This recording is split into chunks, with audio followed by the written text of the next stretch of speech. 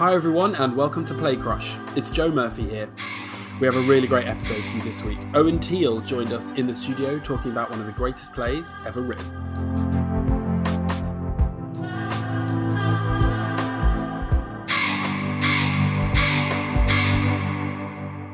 Owen is a Tony Award-winning actor with basically the greatest voice in the world, which makes him the perfect podcast guest. Born in Glamorgan, Owen went on to train at the Guildford School of Acting. After graduating, he embarked on an astonishingly successful and exciting career. He made his television debut in The Mimosa Boys in 1984. In 1985, he appeared in the Doctor Who serial Vengeance on Varos as Maldak. His film debut was in War Requiem in 1989. He later appeared in Knights of God, Great Expectations, Boone, Robin Hood, and Hunky Dory. His TV work includes such series as Dangerfield, Ballycus Angel, The Thin Blue Line, Belonging, Spooks, and Murphy's Law. In 2011, Owen appeared as Sir Alistair Thorne in Game of Thrones, basically the biggest TV show in the world. In 2012, he played Di in the comedy drama series Stella, and Robert Holland, the fictional UK Foreign Secretary in the drama series Kidnap and Ransom. He also played Chief Inspector Osborne in the BBC police drama Line of Duty. His theatre work is extensive and extraordinary. He's worked at the National Theatre, the RSC, the Donmar, the West End, Broadway, the Globe, the Royal Court and Theatre Clwyd. Owen is a very charming, very funny and very emotionally intelligent person, and it was such a joy to talk to him about his journey into the industry and the amazing work he's done. Owen's play crush was Macbeth by William Shakespeare. The Scottish play, as it is superstitiously known, was first performed in around 1606, and it dramatises the damaging physical and psychological effects of political ambition on those who seek power for its own sake. A brave Scottish general named Macbeth receives a prophecy from a trio of witches that one day he will become King of Scotland. Consumed by ambition and spurred to action by his wife, Macbeth murders King Duncan and takes the Scottish throne for himself. He's then racked with guilt and paranoia, forced to commit more and more murders to protect himself from enmity and suspicion. He soon becomes a tyrannical ruler. The bloodbath and consequent civil war swiftly take Macbeth and Lady Macbeth into the realms of madness and death. Owen played the title role at Theatre Clwyd to great acclaim, and when you hear him talk about the play, it's easy to see why. So, without further ado, here is Owen Teale with Macbeth.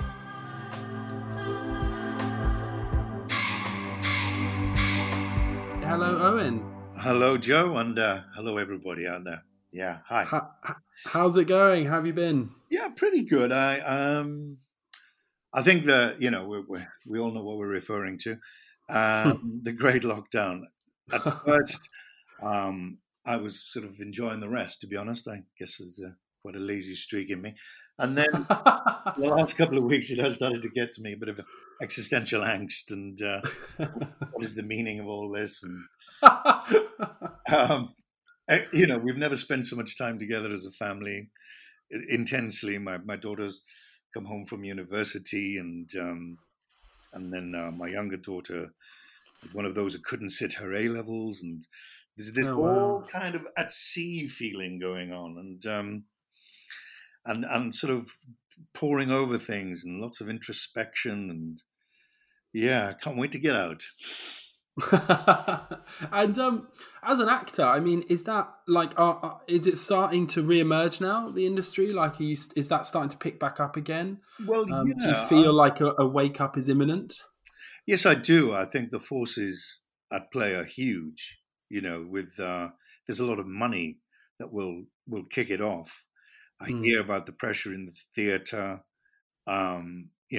People determined to open their West End theatres, and it's unthinkable that it's all closed. But in the filming world, which I think is marginally more realistic to be opening soon, I keep getting regular updates from. I'm back involved with Line of Duty. I did the first season of that, and so there's something ongoing there, and they seem to be gearing up now to pick up where they left off.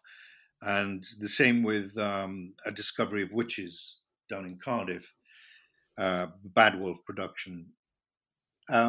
Nothing is certain, as we all know at the moment, but I'm hearing a lot of very energetic and determined things.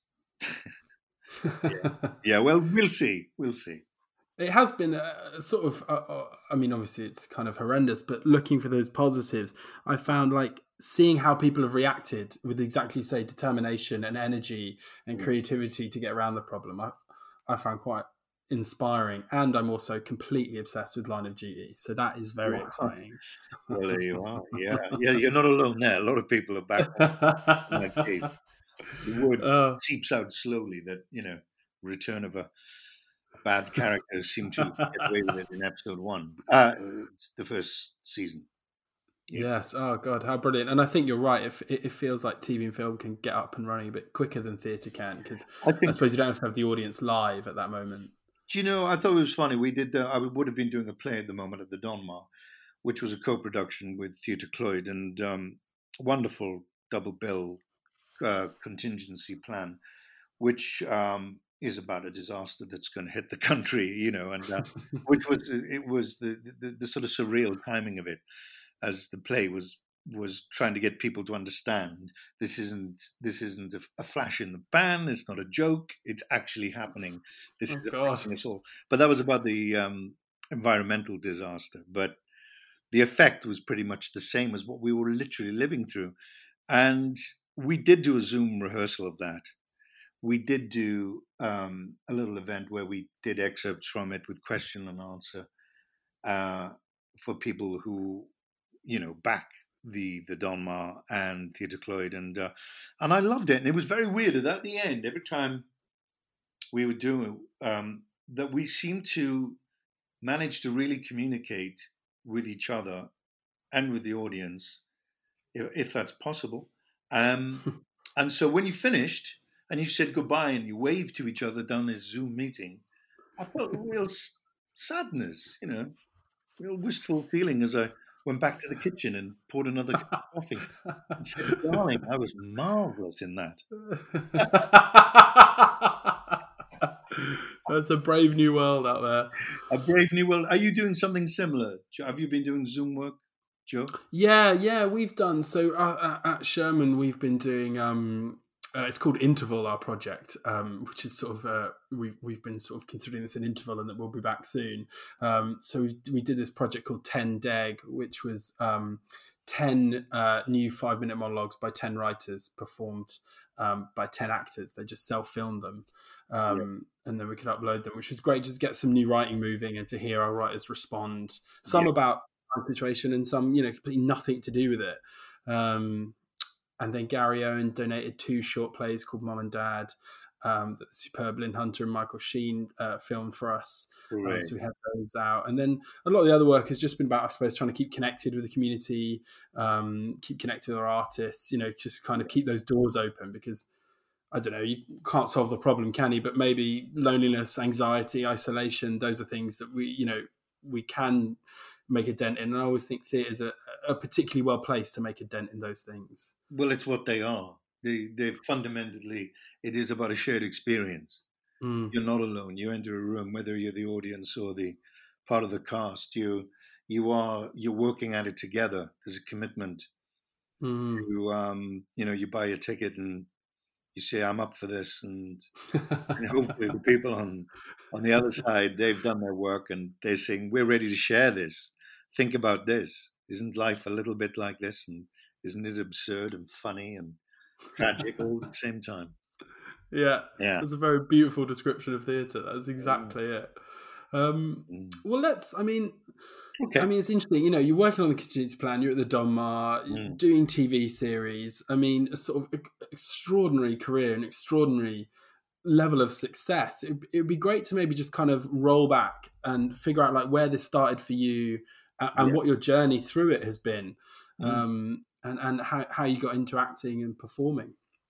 Well, it's a good question. Somebody asked me recently, and I said, the older I get and the more this question comes up, the less I know the answer to it.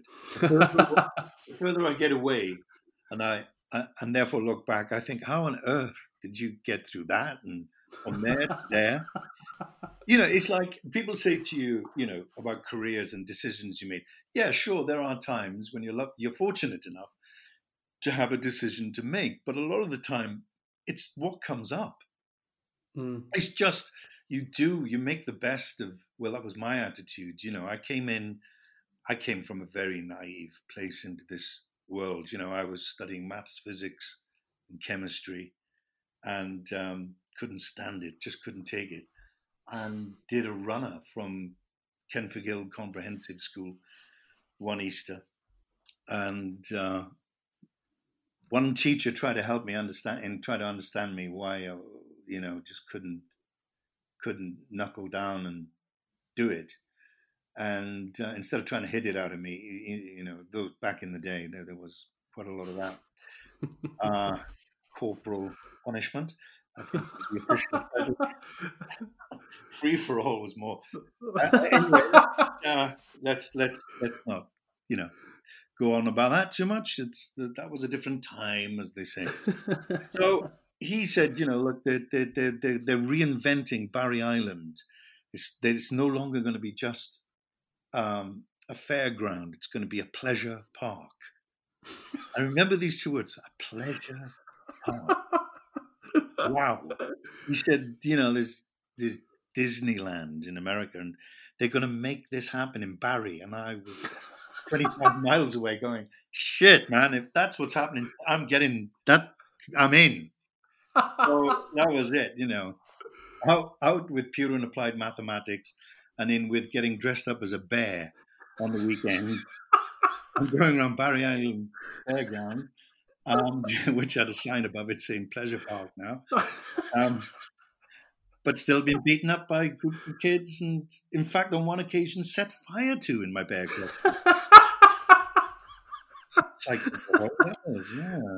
From both sides, and the outside.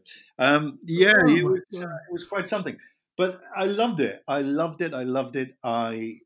load of guys then joined me, and I guess I'm sorry if they messed up their A levels as well, which generally speaking they did.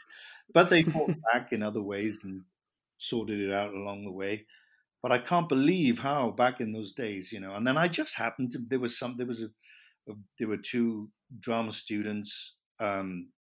Teacher training was really what they were in dance and drama, and they were on summer work by then, to just earn a few bob, and they were dressing up as the dog and the rabbit, and there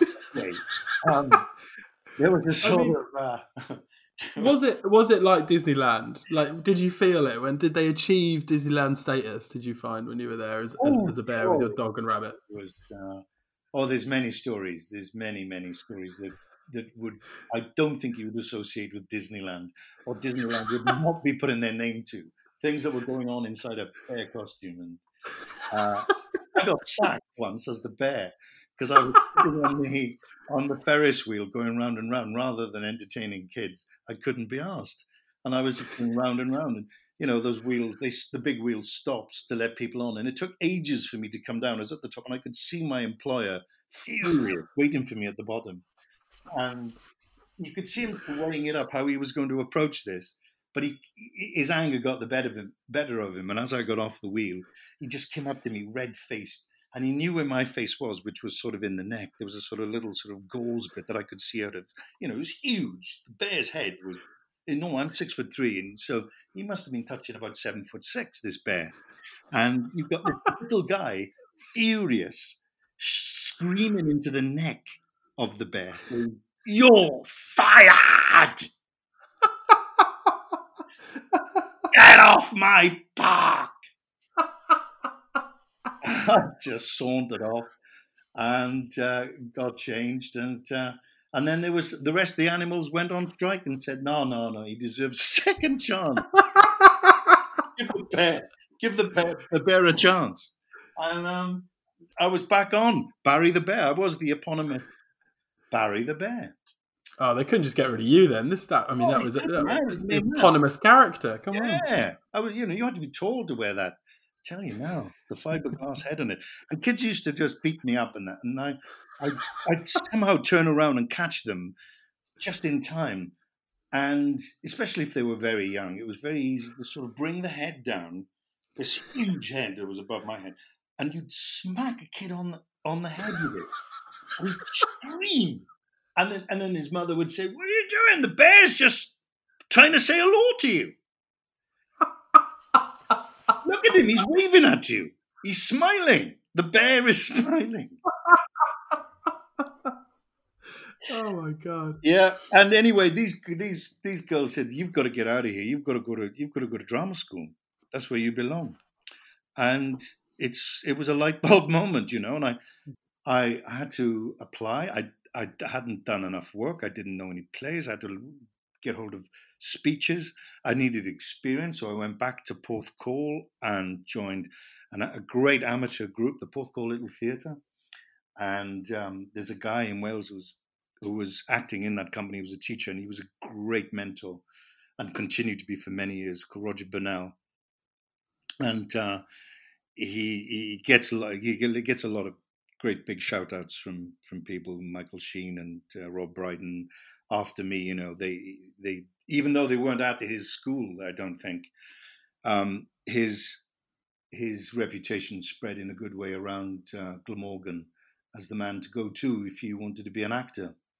He's a great guy. He's still doing his stuff as far as I know. And so he helped me. He showed me some speeches, and I got involved in a couple of plays, amateur dramatics, and I got in. I just applied to the school that these two girls were in, which was Guildford, which actually, was, and I think still is, really notable for musical theatre. Mm. But I wasn't necessarily into that. But the fact that somebody gave me a chance, I bit their hand off, as they say, in accepting it, and I got there, and I worked very hard. I played very hard, and but even once you're in it, it's like that doesn't guarantee you anything looking back. And then it was an extraordinary thing happened when I came out. Because of the musical theatre, I'd done a lot of dance by this point, and I managed to get into the chorus of Cabaret, the musical, the wonderful musical, down in Plymouth. And I was dancing and doing all sorts of things that was sort of barely legal.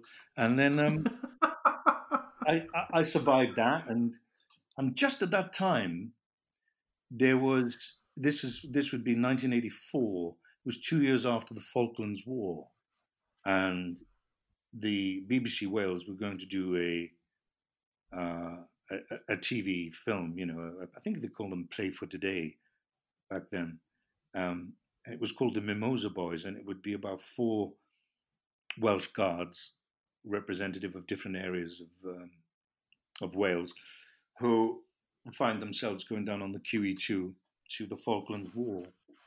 It was a huge break, and I had done nothing. I had no experience. It was all on audition, and I had audition after audition. But the fact that I'd heard about it was because one of my mates at home, his brother was brought in as an authority. He'd been at the Falklands War. He was a Welsh guard there, so it was very much based on his story. And so I knew that they were doing this, and I was able to, hit it and go in and say, please, please, please, you've got to give me a chance. Give me a chance. Because, they had to be young as well. And so that was a huge break to get that, the Mimosa Boys. And then it didn't lead to anything, or, I didn't launch into a huge career as a TV actor, really. I got bits and bobs, and I had an agent, and I just didn't say no very much. I just realized that I could learn from just about anything and everything. I hadn't been spoiled in that way. It was all fascinating to me, and I just thrived on the creativity that happened in a room. You look around you and you think, well, it's not a bad way to spend your day. There's some really talented people in this room. and this is who I'm stuck with.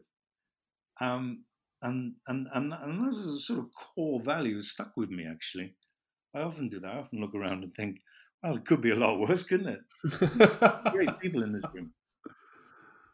I then just fought hard and went up for things and didn't get them and got some bits and bobs, and then another big break happened that somebody, your face just fits.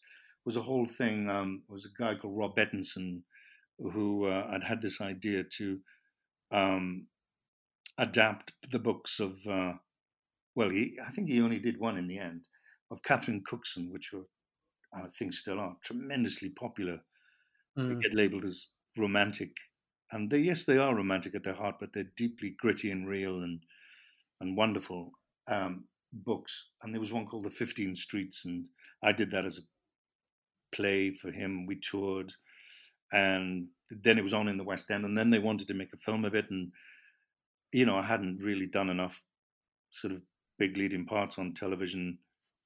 But Catherine Cookson just thought I was John. She's, this character that, and she was still alive, and they wanted to make, and she wasn't sure that she ever wanted it to be done on television. And then she said, the boy has to play the part.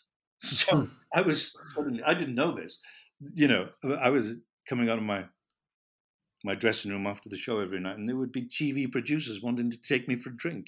Oh, we've done everything. Oh, you're marvelous. And I was thinking, oh, this is great. This is, no idea that Catherine had said, that she was very fond of what I did in it. And so then I did that, and that was a huge thing. That's back in the day. That was ITV, Sunday night. I don't think we had, what did we have by then? Did we have Channel 4? We may have had Channel 4, but certainly not 5, and not the myriad channels you now have. And I think it did something crazy, some figure like 16, 17, 18 million people watched it. And so it was one of those, you go out one day, and I was filming on another job. I was in Liverpool when it was broadcast. And I remember being out and about in Liverpool, and the next day getting up and going out. And my life was sort of different. Everybody pointing at you on the street and saying, you're the guy, you're the guy, you're the guy. And so wow. You then, and none of it makes any more sense than not getting the job. Or, you learn that. These are the things you've heard people say, it's like the Rudyard Kipling poem, isn't it? None of it is going to be the answer. The answer is within you, how you handle it, and you must equally distrust the opinions of others and also enjoy them at the same time, in a heartbeat. Say thank you, even if somebody's slagging you off. Thank you so much. And if you can do that, then you're probably made of the right stuff to be an actor. So was that a before and after moment for you then with 15 Streets in terms of that changed the game for you? And then I did a film of Robin Hood. I played Will Scarlet with Patrick Bergin and Uma Thurman as Maid Marian, and that was a great bunch of people in that. It's a sort of European take on it. It came out at the same time as the Kevin Costner one, so it didn't make it in the cinema very far, I don't think, but I think it did well on television thereafter. That was great. But then by this point I'd fallen in love with the idea of going to the Royal Shakespeare Company, and they'd come, Adrian Noble had asked to see me, and what so how would you fall in love? Like what is it that had... I think it was at that stage, it was what had happened was I was at drama school, and we were doing Much Ado About Nothing, and a friend who was in that year with me, Richard Mote, he lived in Warwickshire and was, I think, is fairly keen to say, obsessed with the Royal Shakespeare Company. Longed to be part of it. He'd grown up with it, and so one weekend we went back from Guildford and stayed with his parents and went to see a couple of shows, and I saw it for the first time, and this play I was trying to understand. I watched it, and it was Sinead Cusack and Derek Jacobi. Oh my God! Wow. And Derek Jacobi as Benedict. That thing of being an audience and being in the gods, which you always hear people say, you're young, you have no money, and you're in the gods, and yet you feel he's speaking to you, and you understand every word he's saying. His ability with the verse, and to look at the audience, and just like he's talking to a mate, and I do much wonder that one man seeing how much another man is a fool when he dedicates his passions to love, will, after he hath laughed at such shallow follies in others, become the argument of his own scorn by falling in love. And I thought, this guy is just talking to me. He's in a bar. And such a man is Claudio. And he's telling me about this guy who's fallen in love, and he's describing it. And it's suddenly, you come out of it and you go, I don't want to go back. I want to stay. I don't want to go back to reality. I want to stay here. So that was it. I was smitten from that point. Yeah, those few plays I saw. That would be 1983, I think. Yeah, wow. Stratford. Yeah. But, I was completely screwed up with the idea of what it was to be an actor as well. And I loved that. The idea of, the one was living in Stratford in a sort of hayloft above the inn with fresh horses. We ride at dawn. This image, of being the swashbuckling actor. A vagabond and a peddler of bombast, as Absolutely. They say in Shakespeare in Love. Yes, and it was a bit like that when I got there. The dirty duck. I had to close at 11, but there was a sort of nod and a wink, and you stayed beyond, and there was nothing else to do. You just caroused the night long. Oh gosh, and misquoted Shakespeare and any other poor poet that came within your grasp. Yeah, terrible. So, and how did that work? Were you saying Adrian Noble he'd seen you, had he, and then asked you in? Because Adrian Noble was running the RSC at that time, was he? Yeah, I think he was having difficulty. He wanted to cast his Hotspur, and I don't know, why. I think it's a perennial problem there to get people to, on the one hand, to commit for 2 years. The contract was. Wow. But I just knew that I would be a better actor as well if I could work hard when I was there.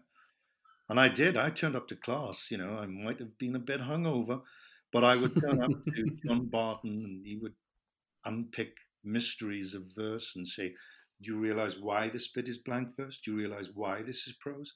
Do you realize why this is a rhyming couplet? Do you understand it as a piece of music?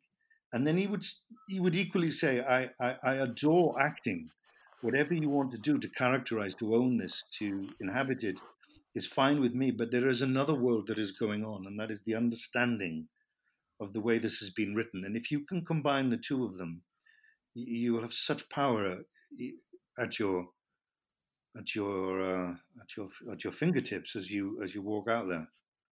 And I loved it. I loved that period. And Cicely Berry, the same. Wonderful teachers.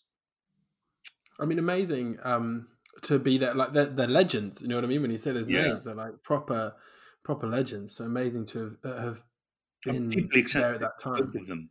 Deeply eccentric. Only on nodding acquaintance with reality. What's going on a day-to-day basis.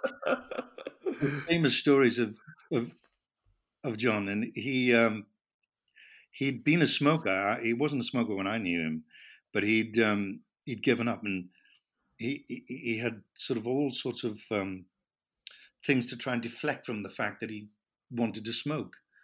And coffee, a lot of coffee would be drunk, and chewing up. And he used to put Nicorette, I think it was called, gum in his to give him nicotine hit, and he would just be this ball of gum in his mouth, and it would just keep adding. And, us in the real world, we're going, you cannot put any more gum in your mouth. There is now like comet inside your head. It's going to explode, and it's made of Nicorette, and it's going to go everywhere if you carry on putting it in. And simultaneously drinking coffee, and you're thinking, how can you drink coffee beyond that? And then the famous one, of course, is he used to rock in his chair, and he would be explaining something, and he would rock, and the chair legs, the front legs, would come on into the air and back down again. And you think he's going to go over in a minute. And on one occasion, he lifted up and he lost his balance a bit. And as he sort of regained his balance, the front leg of the chair went into the coffee cup. And, the whole thing is now that there's a room full of people riveted now, standing up, not listening to a word he's saying, really.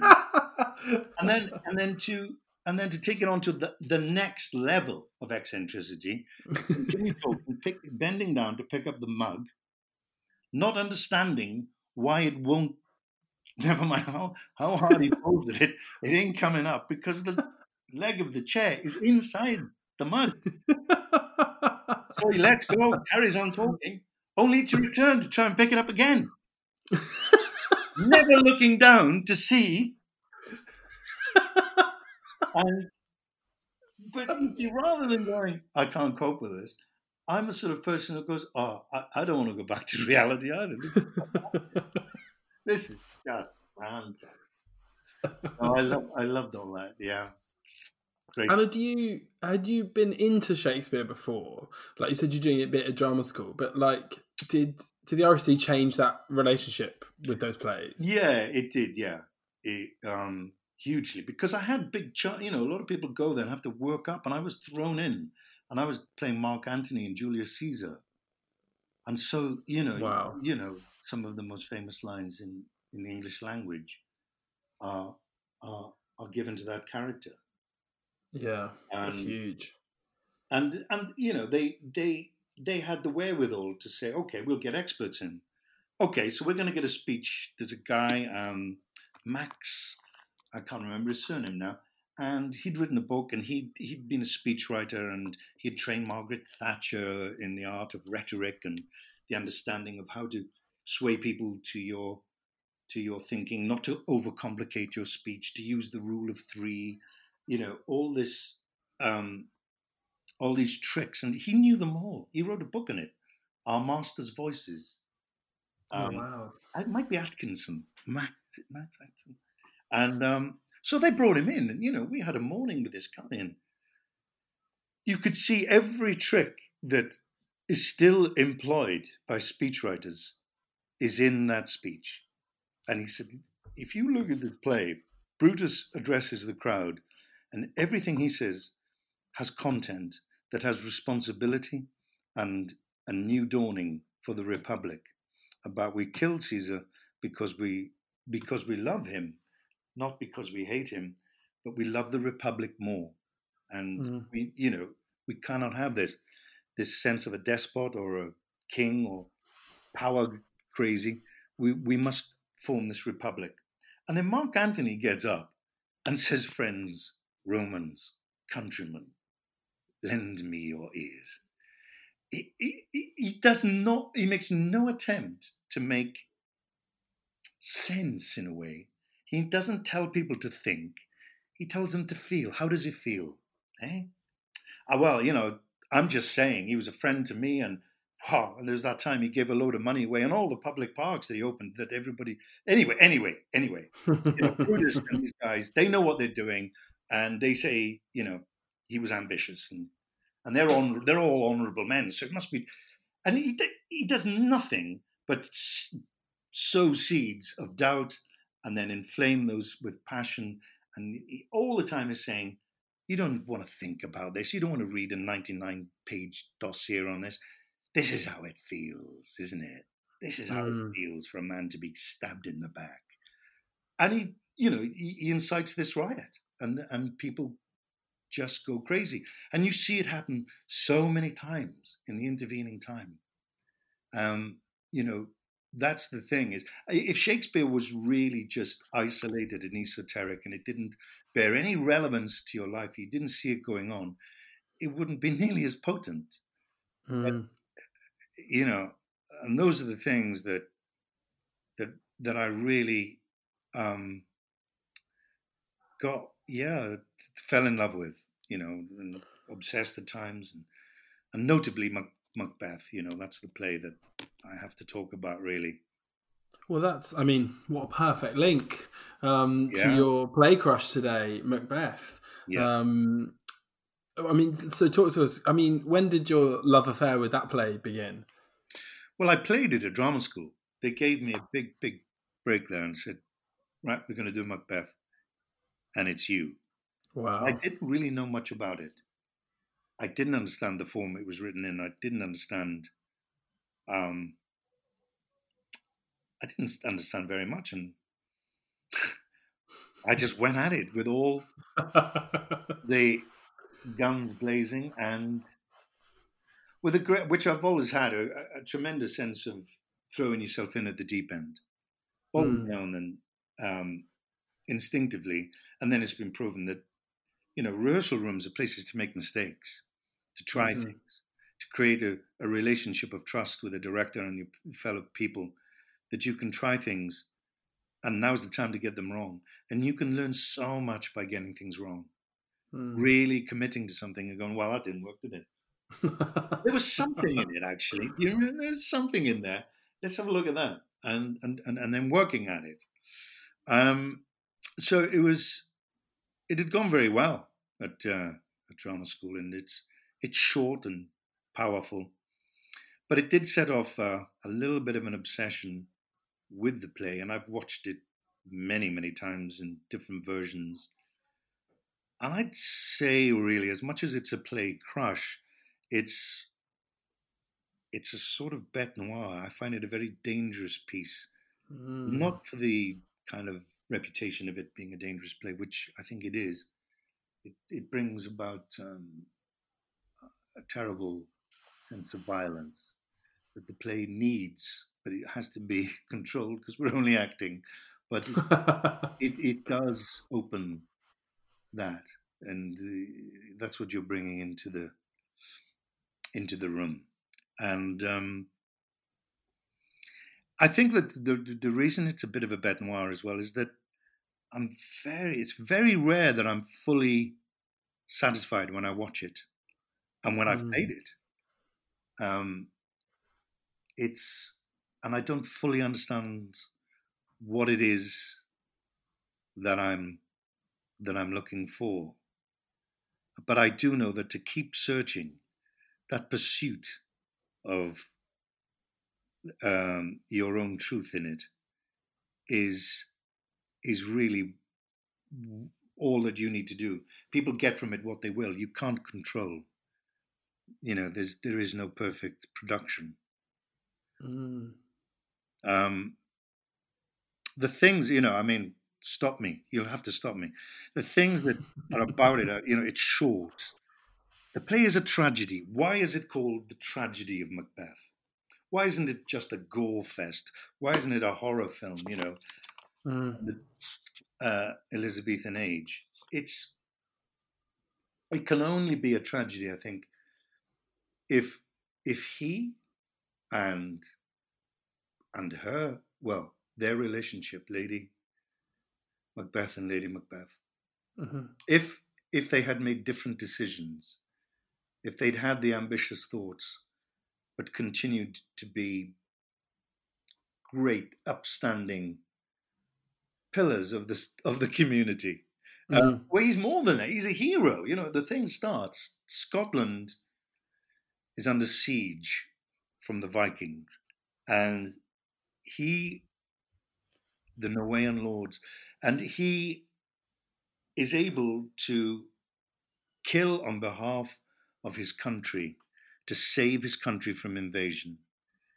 And in the descriptions at the beginning, a lot of it is to do with that it was not looking good until Macbeth turned up, and almost single-handedly, and unseaming a man from the nave to the chops. And so he's able to acts of tremendous brutality. But morally, you'd probably say he was a hero because the country is being invaded by a very dark, evil force, and he's resisting that. And so you have somebody that could have been living an honorable life and loved as a hero, but something in his flawed makeup makes him agree with himself, with the dark side of himself, and with his wife, to take the matter into their own hand and kill somebody that is standing in their way to the great power that he believes he deserves. And yet he knows it's wrong. And I think he knows that he doesn't deserve it just by being this great hero. And yet he cannot stop himself ultimately in doing it. And once he takes that step, it's the trauma of it, the post-traumatic stress of it, then is too much for him. It's too much for their relationship. They tear each other apart. And eventually he does not care one jot whether he lives or dies.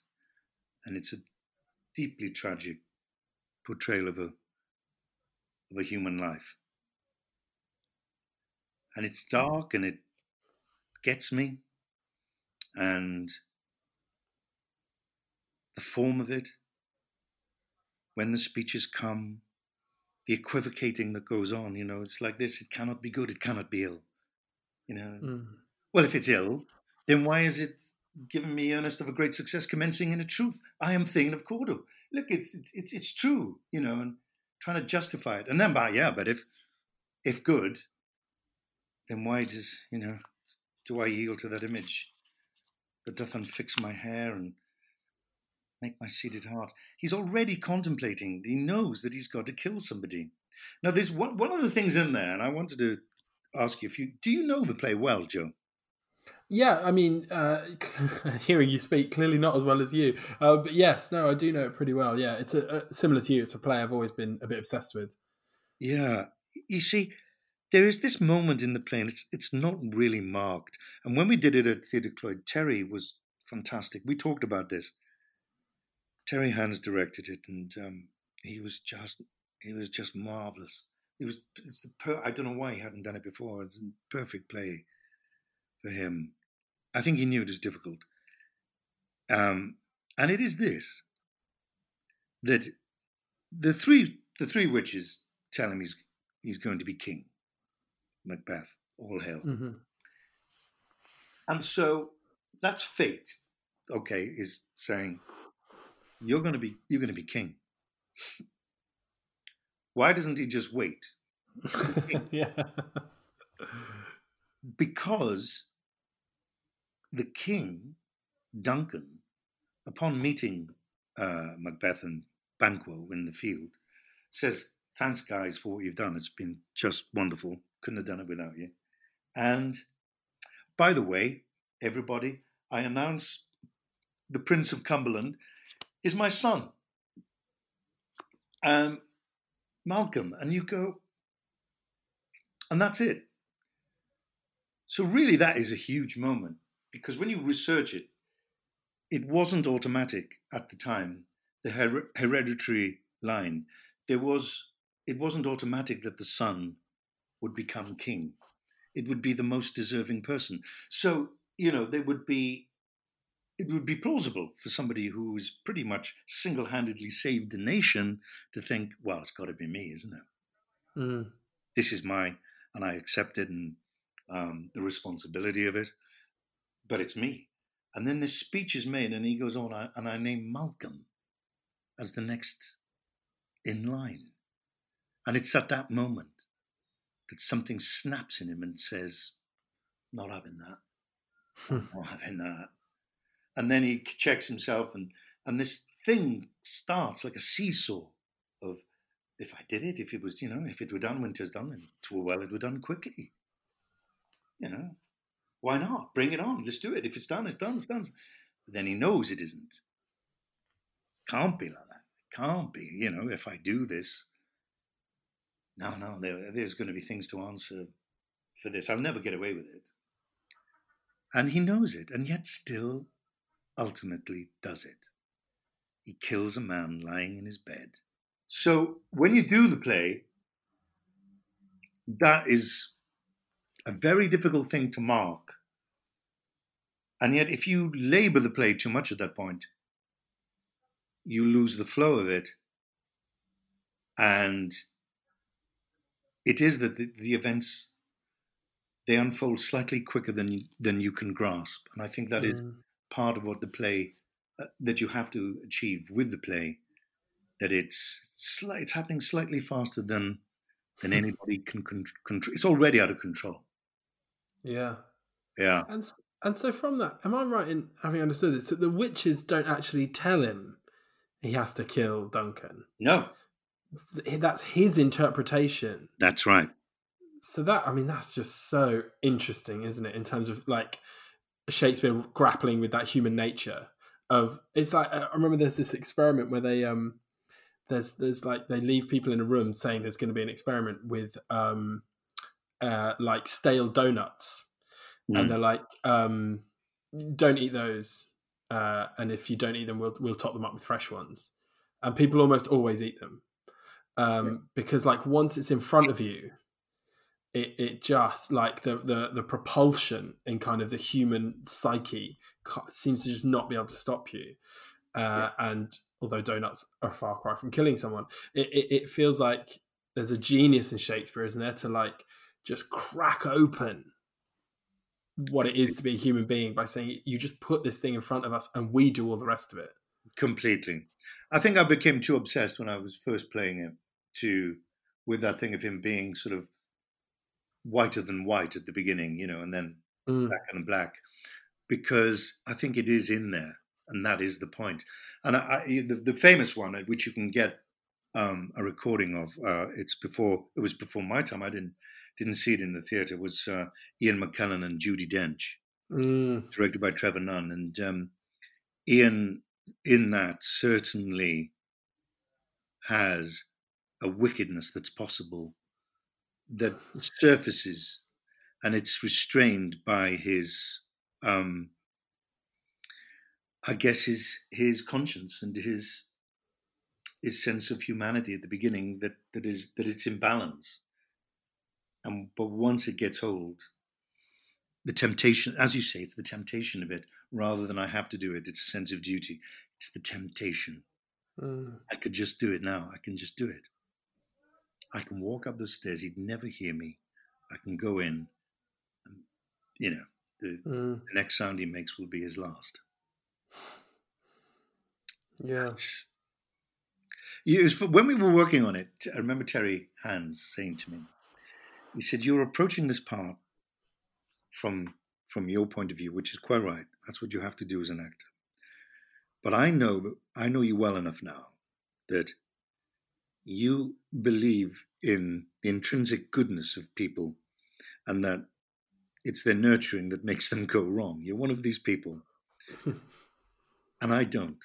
He said, I, if anything, believe in the dark, visceral survival at all cost that's at the center of life, and that nurturing and empathy come much later, but the raw animal will allow something to fall, would sooner tread it and kill something in order to live.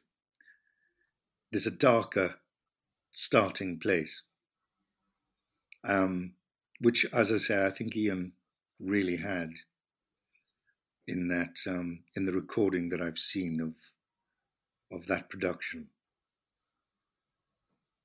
So a play that does that makes you sit in a room and really think about what life means to you, is not a waste of time. Yeah. because your life is full of relationships with family and children and other people, and trying to make sense of existence. So this has been a great play for me to really think about. I also find it so interesting that so much of your thought is all in that decision moment, like Mm, right at the top of the play, mm, um, and that murky ground mm, um, seems to be really fascinating to you. mm, And once the decision made, it's obviously still like a really engaging play and really interesting, and all the events unfold. But mm. um, in terms of for you as an actor, maybe getting into it, like that grey area that it seems like in a way you have to negotiate through your whole life, right? Like we are always Yeah, presented with these kind of grey areas or moments, and yeah, I just find it really interesting that that's your way in, that's the part of the play that really talks to you. And I think that I find that interesting when you talk about your life a bit and your career and the plays you like. mm, The sort of devil in your eye feels like mm. something maybe that's always been there for you, or that you're always aware there's this other side to your nature. Yes, Um, yes, and this play seems to force you to engage with that in some way. that's right. It's not altogether comfortable thing to do. It's revealing, yeah, very Yeah. revealing, yeah. Yeah, And what it is it? happens very quickly. All that, the decision. And then once it's done, and then he can't rest, he can't sleep, and neither of them can, and he becomes darker and darker. It becomes he has further to fall than she does Mm, because she takes her own life. I suppose she realizes sooner than he does that there's no joy to be found now. mm. We're not going to get anything out of this now, and that is sad from the people they were at the beginning of the play. I suppose it's Definitely. tragedy. It's tragedy of Macbeth. Yeah. Yeah, I love that. Exactly as you said. Like, I mean, yeah, of course, because in my head it's just called Macbeth, but of course you're right. It's called the tragedy of Macbeth, Mm. and I love it because that speaks to a fall, doesn't it, and a flaw, which is very Yeah. human, as opposed to a gore fest, which feels like it's Yeah. not human. And did you have any, like, when you were on stage and playing this? Was there any moments? Is there a moment in the play that you always thought, man, I can't wait to get to that point? Like, playing that bit Yeah. is like just where it's at. Yes. There was something that I could bring to it. I'd seen, some of the early productions I'd seen. I thought, I don't believe this guy really is a warrior. That's a Mm. that's a tricky thing to get. That you get all these qualities, the ability to remember the lines, and is also somebody who's best suited to wielding a two-hand sword, and I'm seaming somebody from the nave to the chops.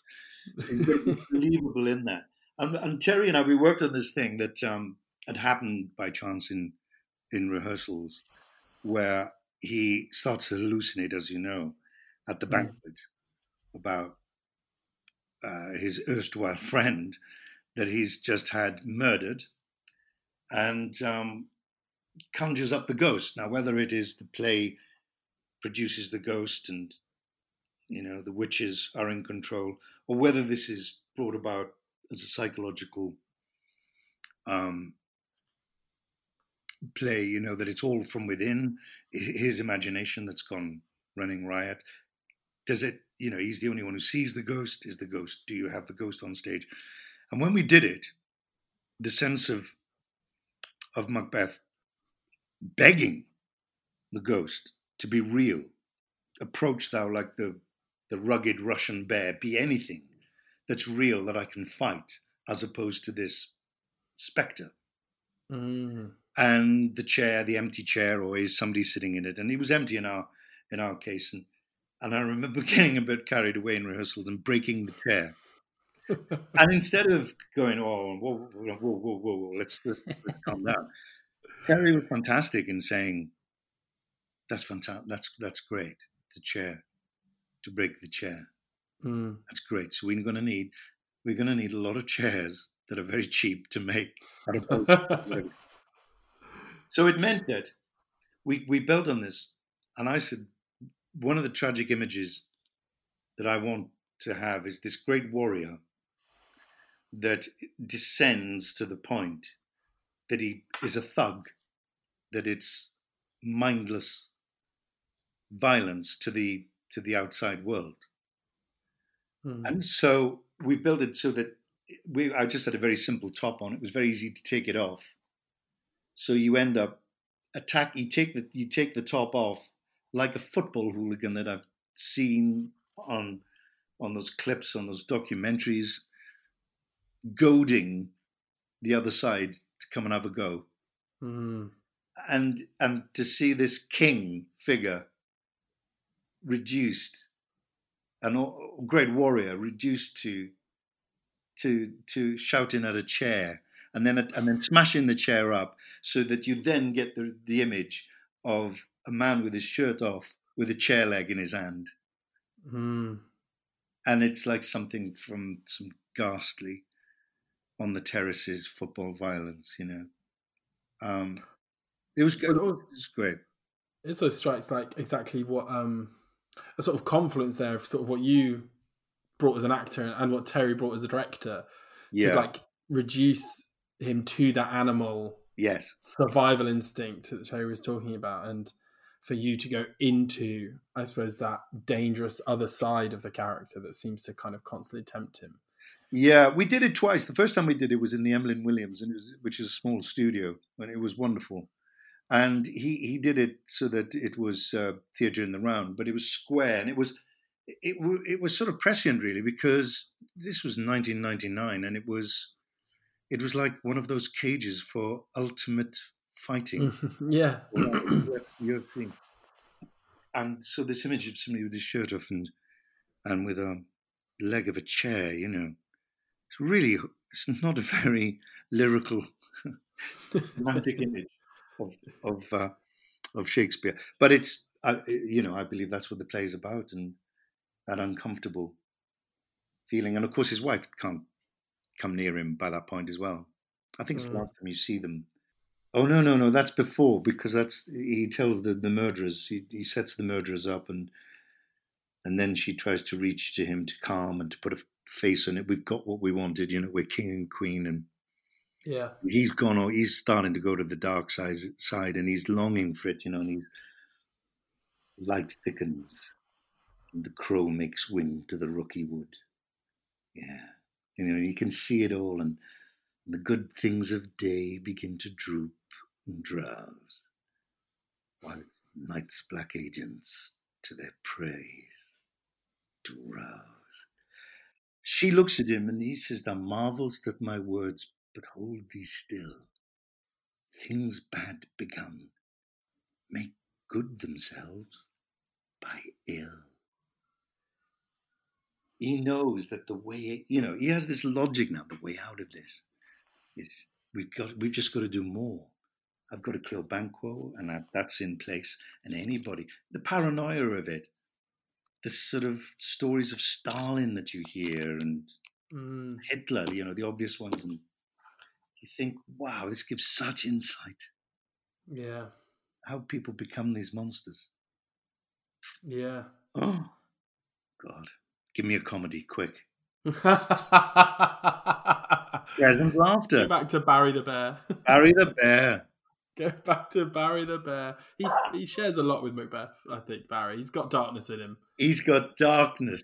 He's got it in him. Yeah.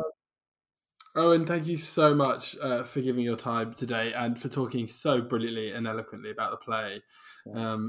It makes me want to go back and read it immediately. I suppose in some ways, you know, it's just thinking about, God, it's so front-ended about that decision. Whereas to me, like Tomorrow and Tomorrow and Tomorrow is like, you know, pretty much I think the greatest bit of writing in the English language, and that's where I fixate. But of course, in the sort of humanity of it, it's all in that initial decision and what that says to us about who we are. It is. I think there's a structure with it as well, that the early stuff he's speaking, I believe, when you can speak to the audience. The soliloquy is is chewing over an idea with them. I'd do it, and if I did do it, it'd be better to do it quickly and get it over and done with, wouldn't it? What do you think? And then he goes to his paranoia. So he, the thought police are out there. That sort of Orwellian, anybody who thinks differently to me will be killed, will be got rid of. And by the end, by tomorrow, I don't think he gives a monkey's who's listening. Yeah. He doesn't. He's not trying to communicate. He's just stating what to him is the bleeding obvious. And then there's one last sort of swan song of almost returning to being a warrior, saying, well, if I'm going to go, I'm going to take you all with me. Okay. You're going to take me. Well, let's see. And that should be so scary to be in the same room, in a theatre, with that feeling. And who's going to take him? And anyway, we didn't get on with so much more about whether the supernatural element of the play and all that. But you'll have to come back for part 2. We'll have to come back for part 2. Joe, I've enjoyed it so much. Thank you for bearing with me there. Oh, it's brilliant. Oh, it's so brilliant to hear you talk about it. I mean, it feels. We had Michael Sheen on before talking about Hamlet, and it's the same. You make them sound like new plays, like they've just been written. Yeah. And that's the really exciting thing to hear, I think, is like, whoa, yeah, okay. I want to go back to this play. I want to see this play again. And it seems to be Shakespeare's unique power is to, like, the plays always feel like they've just been written. It's amazing. Yeah, you're right. Long may it continue. Absolutely. Well, thank you so much, Owen. It's fantastic to chat. And I hope you have a good summer, and I look forward to seeing more Line of Duty soon. Well, yes, and I hope, to meet you face to face soon. That'd be brilliant. Thanks so much. Thank you.